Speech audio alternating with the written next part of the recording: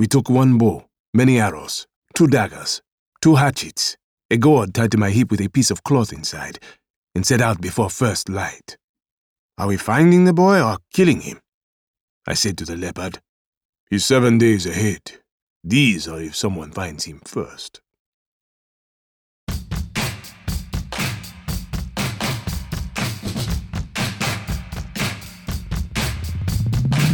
Hi, I'm Kevin Larimer, Editor-in-Chief of Poets and Writers. And I'm Melissa Falavino, Senior Editor of Poets and Writers. And this is Ampersand, the Poets and Writers podcast. In this episode, we'll be hearing Marlon James read from his new novel, Black Leopard, Red Wolf. Plus readings by Ilya Kaminsky and Valeria Luiselli. So stick around.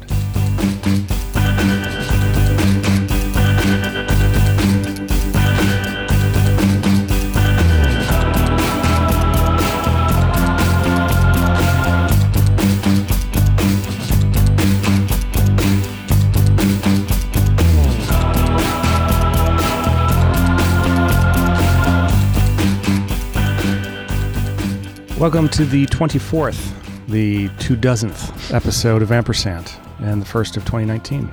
This episode also closes out 4 years of bringing this podcast to your ears, which is kind of hard to believe. You know, time flies when you're having fun. It certainly does. And we've got some great new poetry and fiction on the docket today. But first, a word from our sponsors. This episode of Ampersand is brought to you in part by the Sewanee Writers Conference. From July 16th through the 28th, the University of the South will host the 30th Annual Sewanee Writers Conference.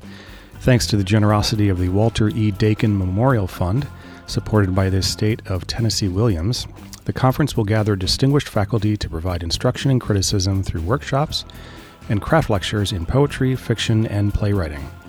Fellowships and scholarships are available, and the application deadline is March 20th. Apply online and find out more at sewaneewriters.org.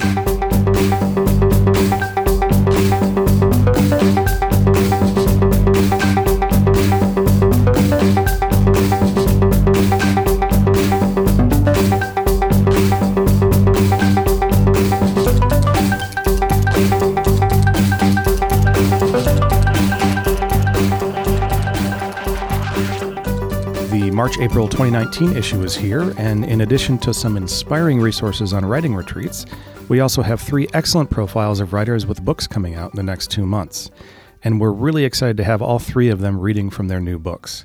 Starting with the author of one of the most anticipated novels of the spring, Marlon James. Yes, indeed. Marlon James, who is the author of 3 previous books of fiction, including the Man Booker Prize-winning novel, A Brief History of 7 Killings, is back this month with Black Leopard, Red Wolf, the first installment of his Dark Star trilogy, an epic fantasy that's being called the African Game of Thrones. And this book is truly epic. It follows 2 shape-shifting mercenaries, Leopard and Tracker, on an odyssey through a Dark Ages version of the African continent, across ancient cities and dense forests in search of a missing boy. Along the way, they encounter all sorts of mythical creatures, including vampires, witches, wizards, trickster monkeys, and one very wise buffalo. Adventure and swashbuckling ensue, but so do deeper explorations of truth, power, queerness, and the desire to understand one another. Born and raised in Jamaica, James currently resides in Minneapolis and teaches at Macalester College in St. Paul. And Kima Jones, a writer who has contributed to our pages in the past and who owns and operates Jack Jones Literary Arts in Los Angeles, interviewed James in L.A. just before the release of the new novel. You can read that profile, Shapeshifter, in the new issue of the magazine. But now we're going to hear Marlon James read a section from the new novel. Here he is with an excerpt of Black Leopard, Red Wolf. We took one bow, many arrows, 2 daggers, 2 hatchets, a gourd tied to my hip with a piece of cloth inside, and set out before first light. Are we finding the boy or killing him? I said to the leopard. He's 7 days ahead. These are if someone finds him first. He said behind me, trusting my nose, even though I did not. The boy's smell was too strong in one spot, too weak in the other, even if his path was set right before me. 2 nights later, his trail was still ahead of us. Why didn't he go north? Back to the village? Why go west? I asked. I stopped, and the leopard walked past me, turned south, and stopped after 10 paces. He stooped down to sniff the grass. Who said he was from your village? He asked. He did not go south, if you're trying to pick up the boy. It's your charge, not mine. I was sniffing out dinner. Before I said more, he was on all paws and gone into the thicket. This was a dry area, trees skinny as stalks, as if starving for rain, the ground red and tough with cracked mud. Most of the trees had no leaves, and branches sprouted branches that sprouted branches so thin I thought they were thorns. It looked like water had made an enemy of this place, but a water hole was giving off scent not far away. Near enough that I heard the splash, the snarl, and 100 hooves stampeding away. Leopard got to me before I got to the river, still on 4 paws, a dead antelope in his mouth. That night he watched in disgust as I cooked my portion. He was back on 2 legs, but eating the antelope leg raw, ripping away the skin with his teeth, sinking into the flesh and licking the blood off his lips. I wanted to enjoy flesh the way he enjoyed flesh. My burned and black leg disgusted me as well. He gave me a look that said he could never understand why any animal in these lands would eat prey by burning it first. He had no nose for spices, and I had none to put on the meat. A part of the antelope was not cooked, and I ate it, chewed it slow, wondering if this was what he ate when he ate flesh, warm and easy to pull apart, and if the feeling of iron spilled in your mouth was a good one. I would never like it. His face was lost in that leg. The trees are different, I said. Different kind of forest. The trees are selfish here. They share nothing under the earth. Their roots send nothing to other roots. No food, no news. They will not live together, so unless rain comes, they will die together. The boy? His scent is north. It grows neither strong nor weak. Not moving. Asleep? Mayhaps. But if he stays, we find him tomorrow. Sooner than I thought. This could be your life if you wish it. You wish to go on when we find him? He threw down the bone and looked at me. What else did Asani tell you before he tried to drown you? He said. You will send me back with the boy, but will not return. I said I might not return, not will not. Which is it? That depends on what I find, or what finds me. What is it to you? Nothing. Nothing at all. He grinned, stood up, and came over beside me. The fire threw harsh lines on his face and lit up his eyes. Why do you go back? She wants her bladder, not the cursed Sangoma. The village. Why do you go back to the village? My family is there. You have no one there. Asani told me all that awaits you is a vendetta. That is still something, is it not? No. He looked to the fire. His mouth goes sick from the sight of cooking, but he made the fire. From the gourd I pulled the piece of cloth carrying the boy's scent. These were not trees he could sleep in, even if he preferred to sleep off the ground. Come with me, he said. Where?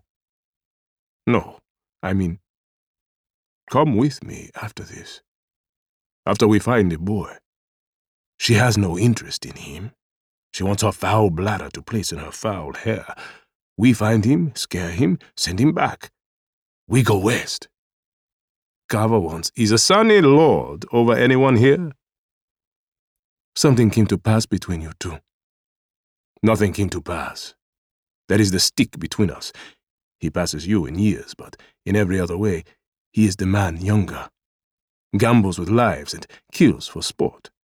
The disgusting features of your form. Then stop changing into it. You raise no cry over the disgusting acts you like.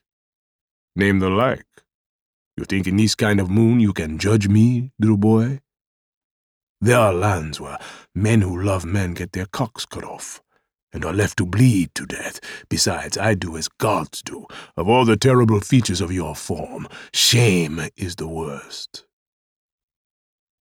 I knew he was looking at me. I was staring into the flames, but could feel him turn his head.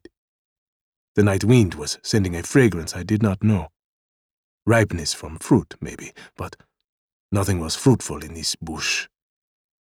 This made me remember something, and I was surprised that I only now remembered it. What happened to them who were following us? Who? The night we came to Sangoma. The little woman said somebody was following us. She is always fearing something or someone is after her. You believed it too. I don't believe in fear, but I believe in her belief. Besides, there are at least 10 and 6 enchantments to throw off hunters and wanderers. Like vipers? No, those are always real, he said with a wicked smile. He reached over and grabbed my shoulder. Go be with pleasant dreams. Tomorrow, we find the boy.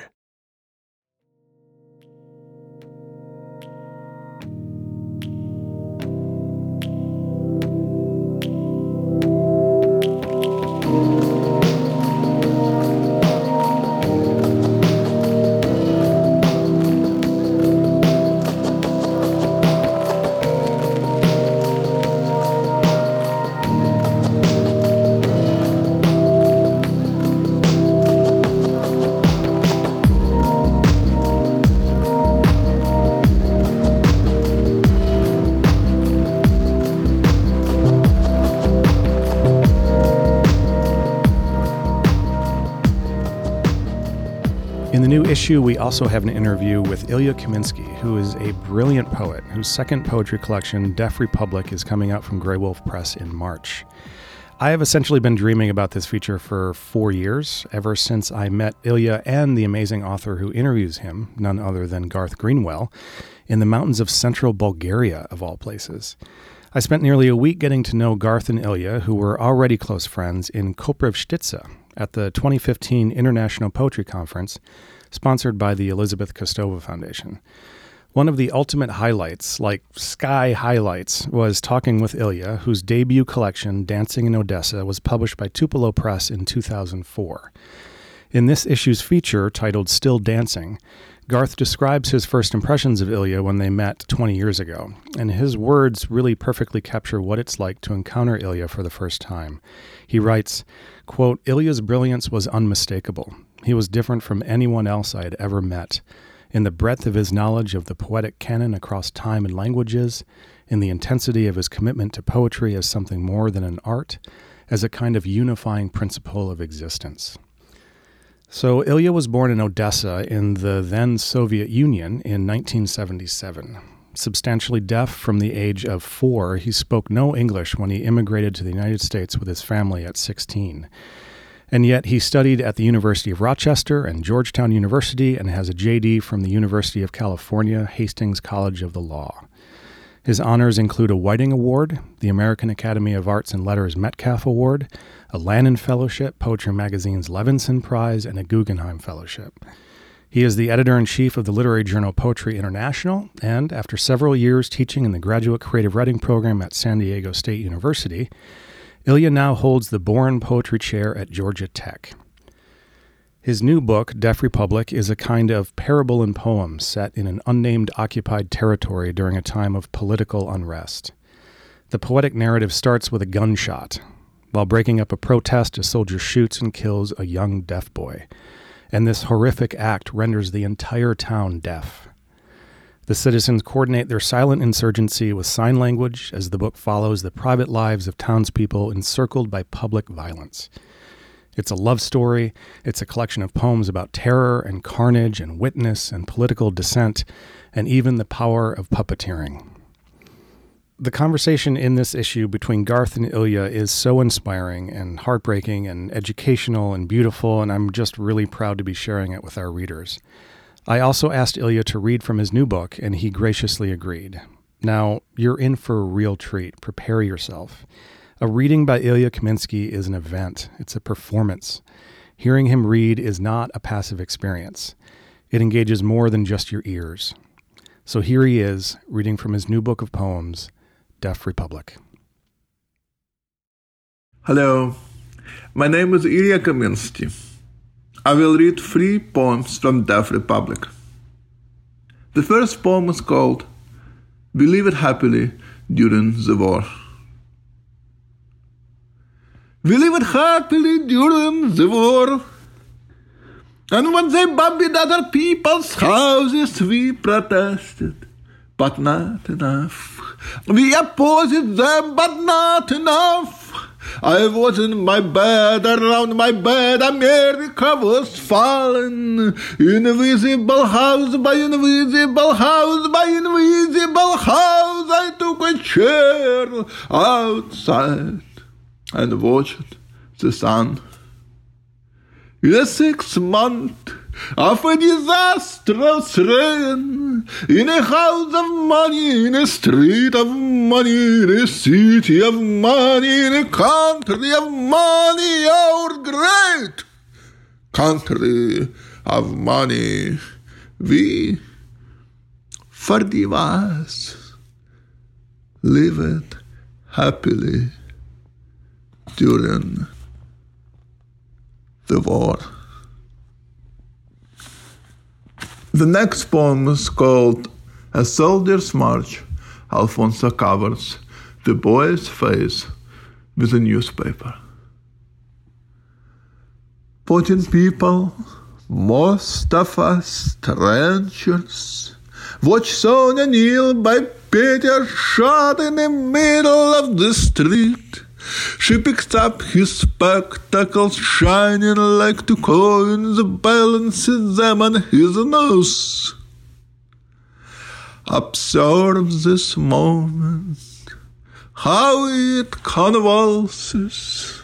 Snow falls on the docks, runs into the street like medics. 14 of us watch. Then I kisses his forehead. Her shot a hole torn in the sky. It shimmers the park benches, the porchlains. We see in Sonia's open mouth the nakedness of the whole nation. She stretches out beside the little snowman napping in the middle of the street. As picking up its ballet, the country runs. And finally, here is a little poem called Alfonso in Snow. You are alive, I whispered to myself. Therefore, something in you listens. Something runs down the street, falls, fails to get up. I run, etc. With my legs and my hands behind my pregnant wife, etc. Down Washington Street I run. It only takes a few minutes, etc. to make a man.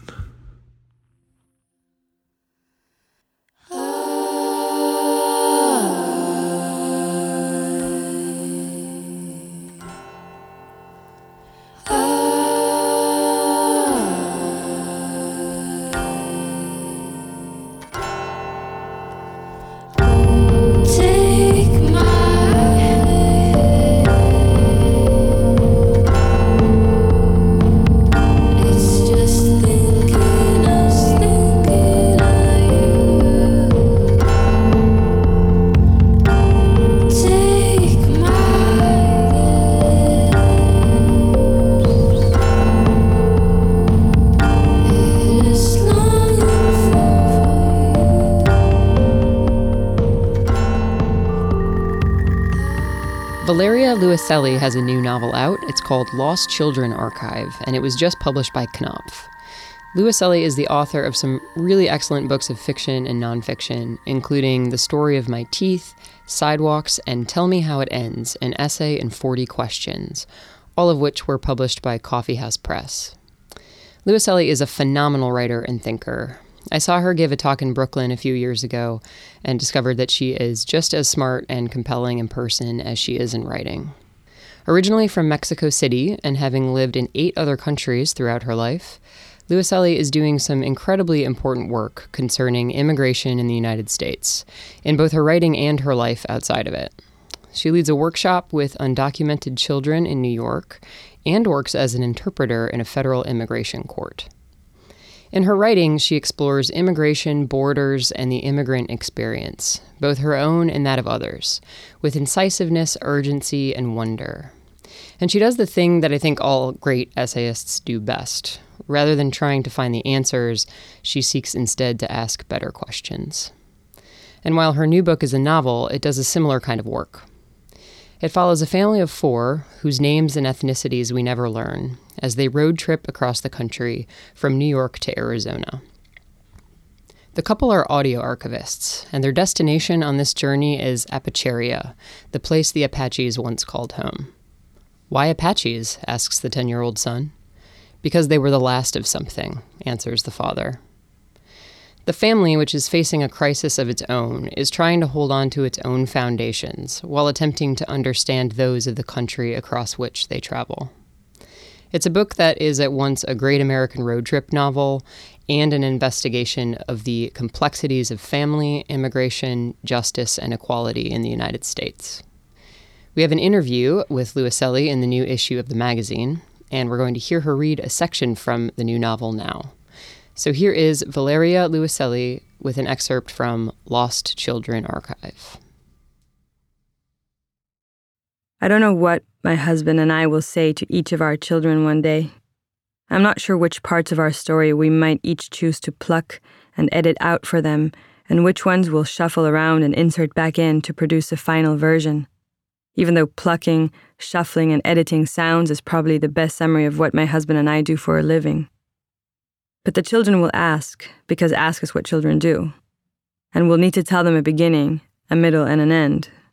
We'll need to give them an answer, tell them a proper story. The boy turned 10 yesterday, just one day before we left New York. We got him good presents. He had specifically said, no toys.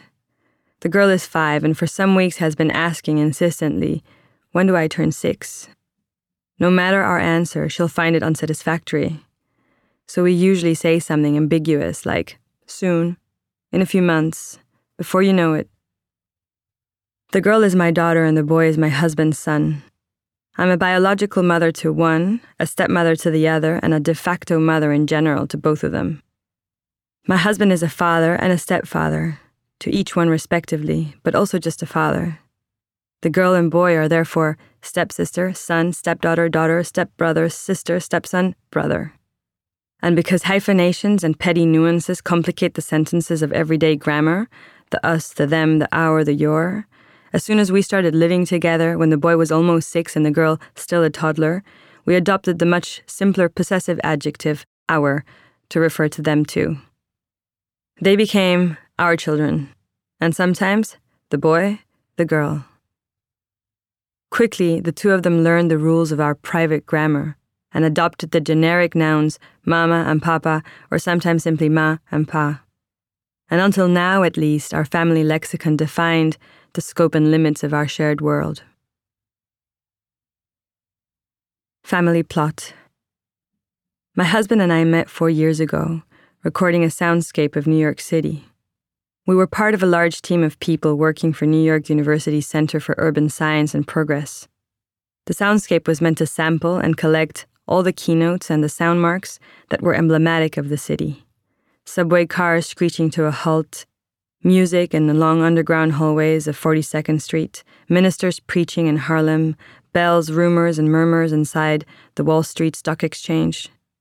But it also attempted to survey and classify all the other sounds that the city produced and that usually went by as noise, unnoticed. Cash registers opening and closing in delis, a script being rehearsed in an empty Broadway theater, underwater currents in the Hudson, Canada geese flocking and shitting over Van Cortlandt Park, swinging in Astoria playgrounds, elderly Korean women filing wealthy fingernails on the Upper West Side, a fire breaking through an old tenement building in the Bronx, a passerby yelling a stream of motherfuckers at another. There were journalists, sound artists, geographers, urbanists, writers, historians, acoustomologists, anthropologists, musicians, and even bathymetrists, with those complicated devices called multi-beam echo sounders, which were plunged into the water spaces surrounding the city, measuring the depth and contours of the riverbeds and who knows what else. Everyone, in couples or small groups, surveyed and sampled wavelengths around the city like we were documenting the last sounds of an enormous beast. The two of us were paired up and given the task of recording all the languages spoken in the city over a period of 4 calendar years. The description of our duties specified: surveying the most linguistically diverse metropolis on the planet and mapping the entirety of languages that its adults and children speak. We were good at it, it turned out. Maybe even really good. We made a perfect team of 2. Then, after working together for just a few months, we fell in love, completely, irrationally, predictably, and headfirst, like a rock might fall in love with a bird, not knowing who the rock was and who the bird. And when summer arrived, we decided to move in together. The girl remembers nothing about that period, of course. The boy says he remembers that I was always wearing an old blue cardigan that had lost a couple of buttons and came down to my knees, and that sometimes, when we rode the subway or buses, always with freezing air pouring out, I'd take it off and use it as a blanket to cover him and the girl, and that it smelled of tobacco and was itchy. Moving in together had been a rash decision, messy, confusing, urgent, and as beautiful and real as life feels when you're not thinking about its consequences. We became a tribe. Then came the consequences. We met each other's relatives, got married, started filing joint taxes, became a family.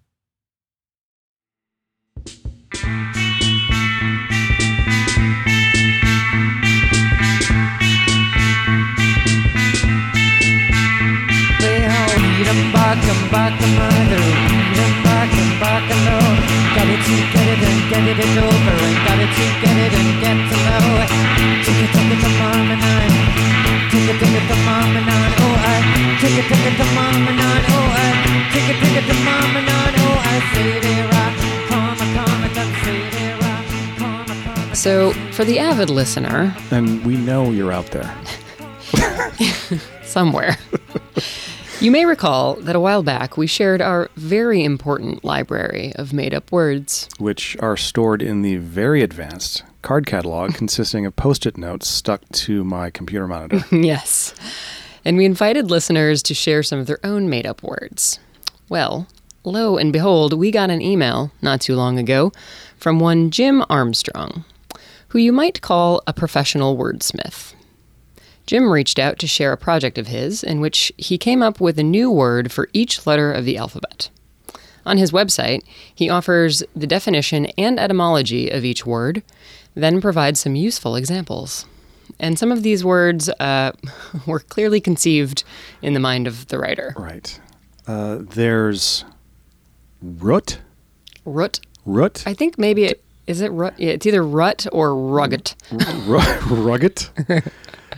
W-R-U-G-H-T. From the Old English Righton?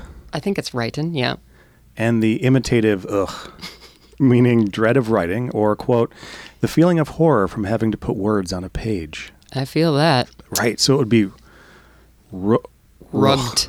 Rugged. He's got the pronunciations on the website, too. I think it's like rugged. Yeah. Ugh. Rugged. Rugged. Okay. Okay, so there's vocabulary, which is V-O-C-A-B-U-L-L-A-R-Y. Vocabulary. Bulary. Yeah. A language of falsehood and nonsense. Quote, A vocabulary consists of a body of untrue words and expressions. Those who rely on a vocabulary can be insecure, delusional, controlling, and or in desperate need of admiration and attention. Right. That's weird. Does that remind you of someone? You mean like someone who holds the top position of power in our country? That's the one. Mm-hmm. Anyway, there's also emaul. E-M-A-U-L, or abusive email. Quote, the incessant harassment of an inbox with unwanted, unneeded messages that aggravate, annoy, and anger. I feel like I get a decent amount of email. Email. I like that. Yeah. Also important to keep in mind, as Armstrong notes, it's been reported that receiving an email can trigger some recipients to respond with an email. It's a vicious cycle. And finally, my personal favorite, zerote, which means simply nothing to write about. You can find Jim Armstrong's entire library of made-up words at armstrongwords.com. Thanks for sharing, Jim. And that's it for this episode. And thank you for listening to Ampersand, the Poets and Writers Podcast.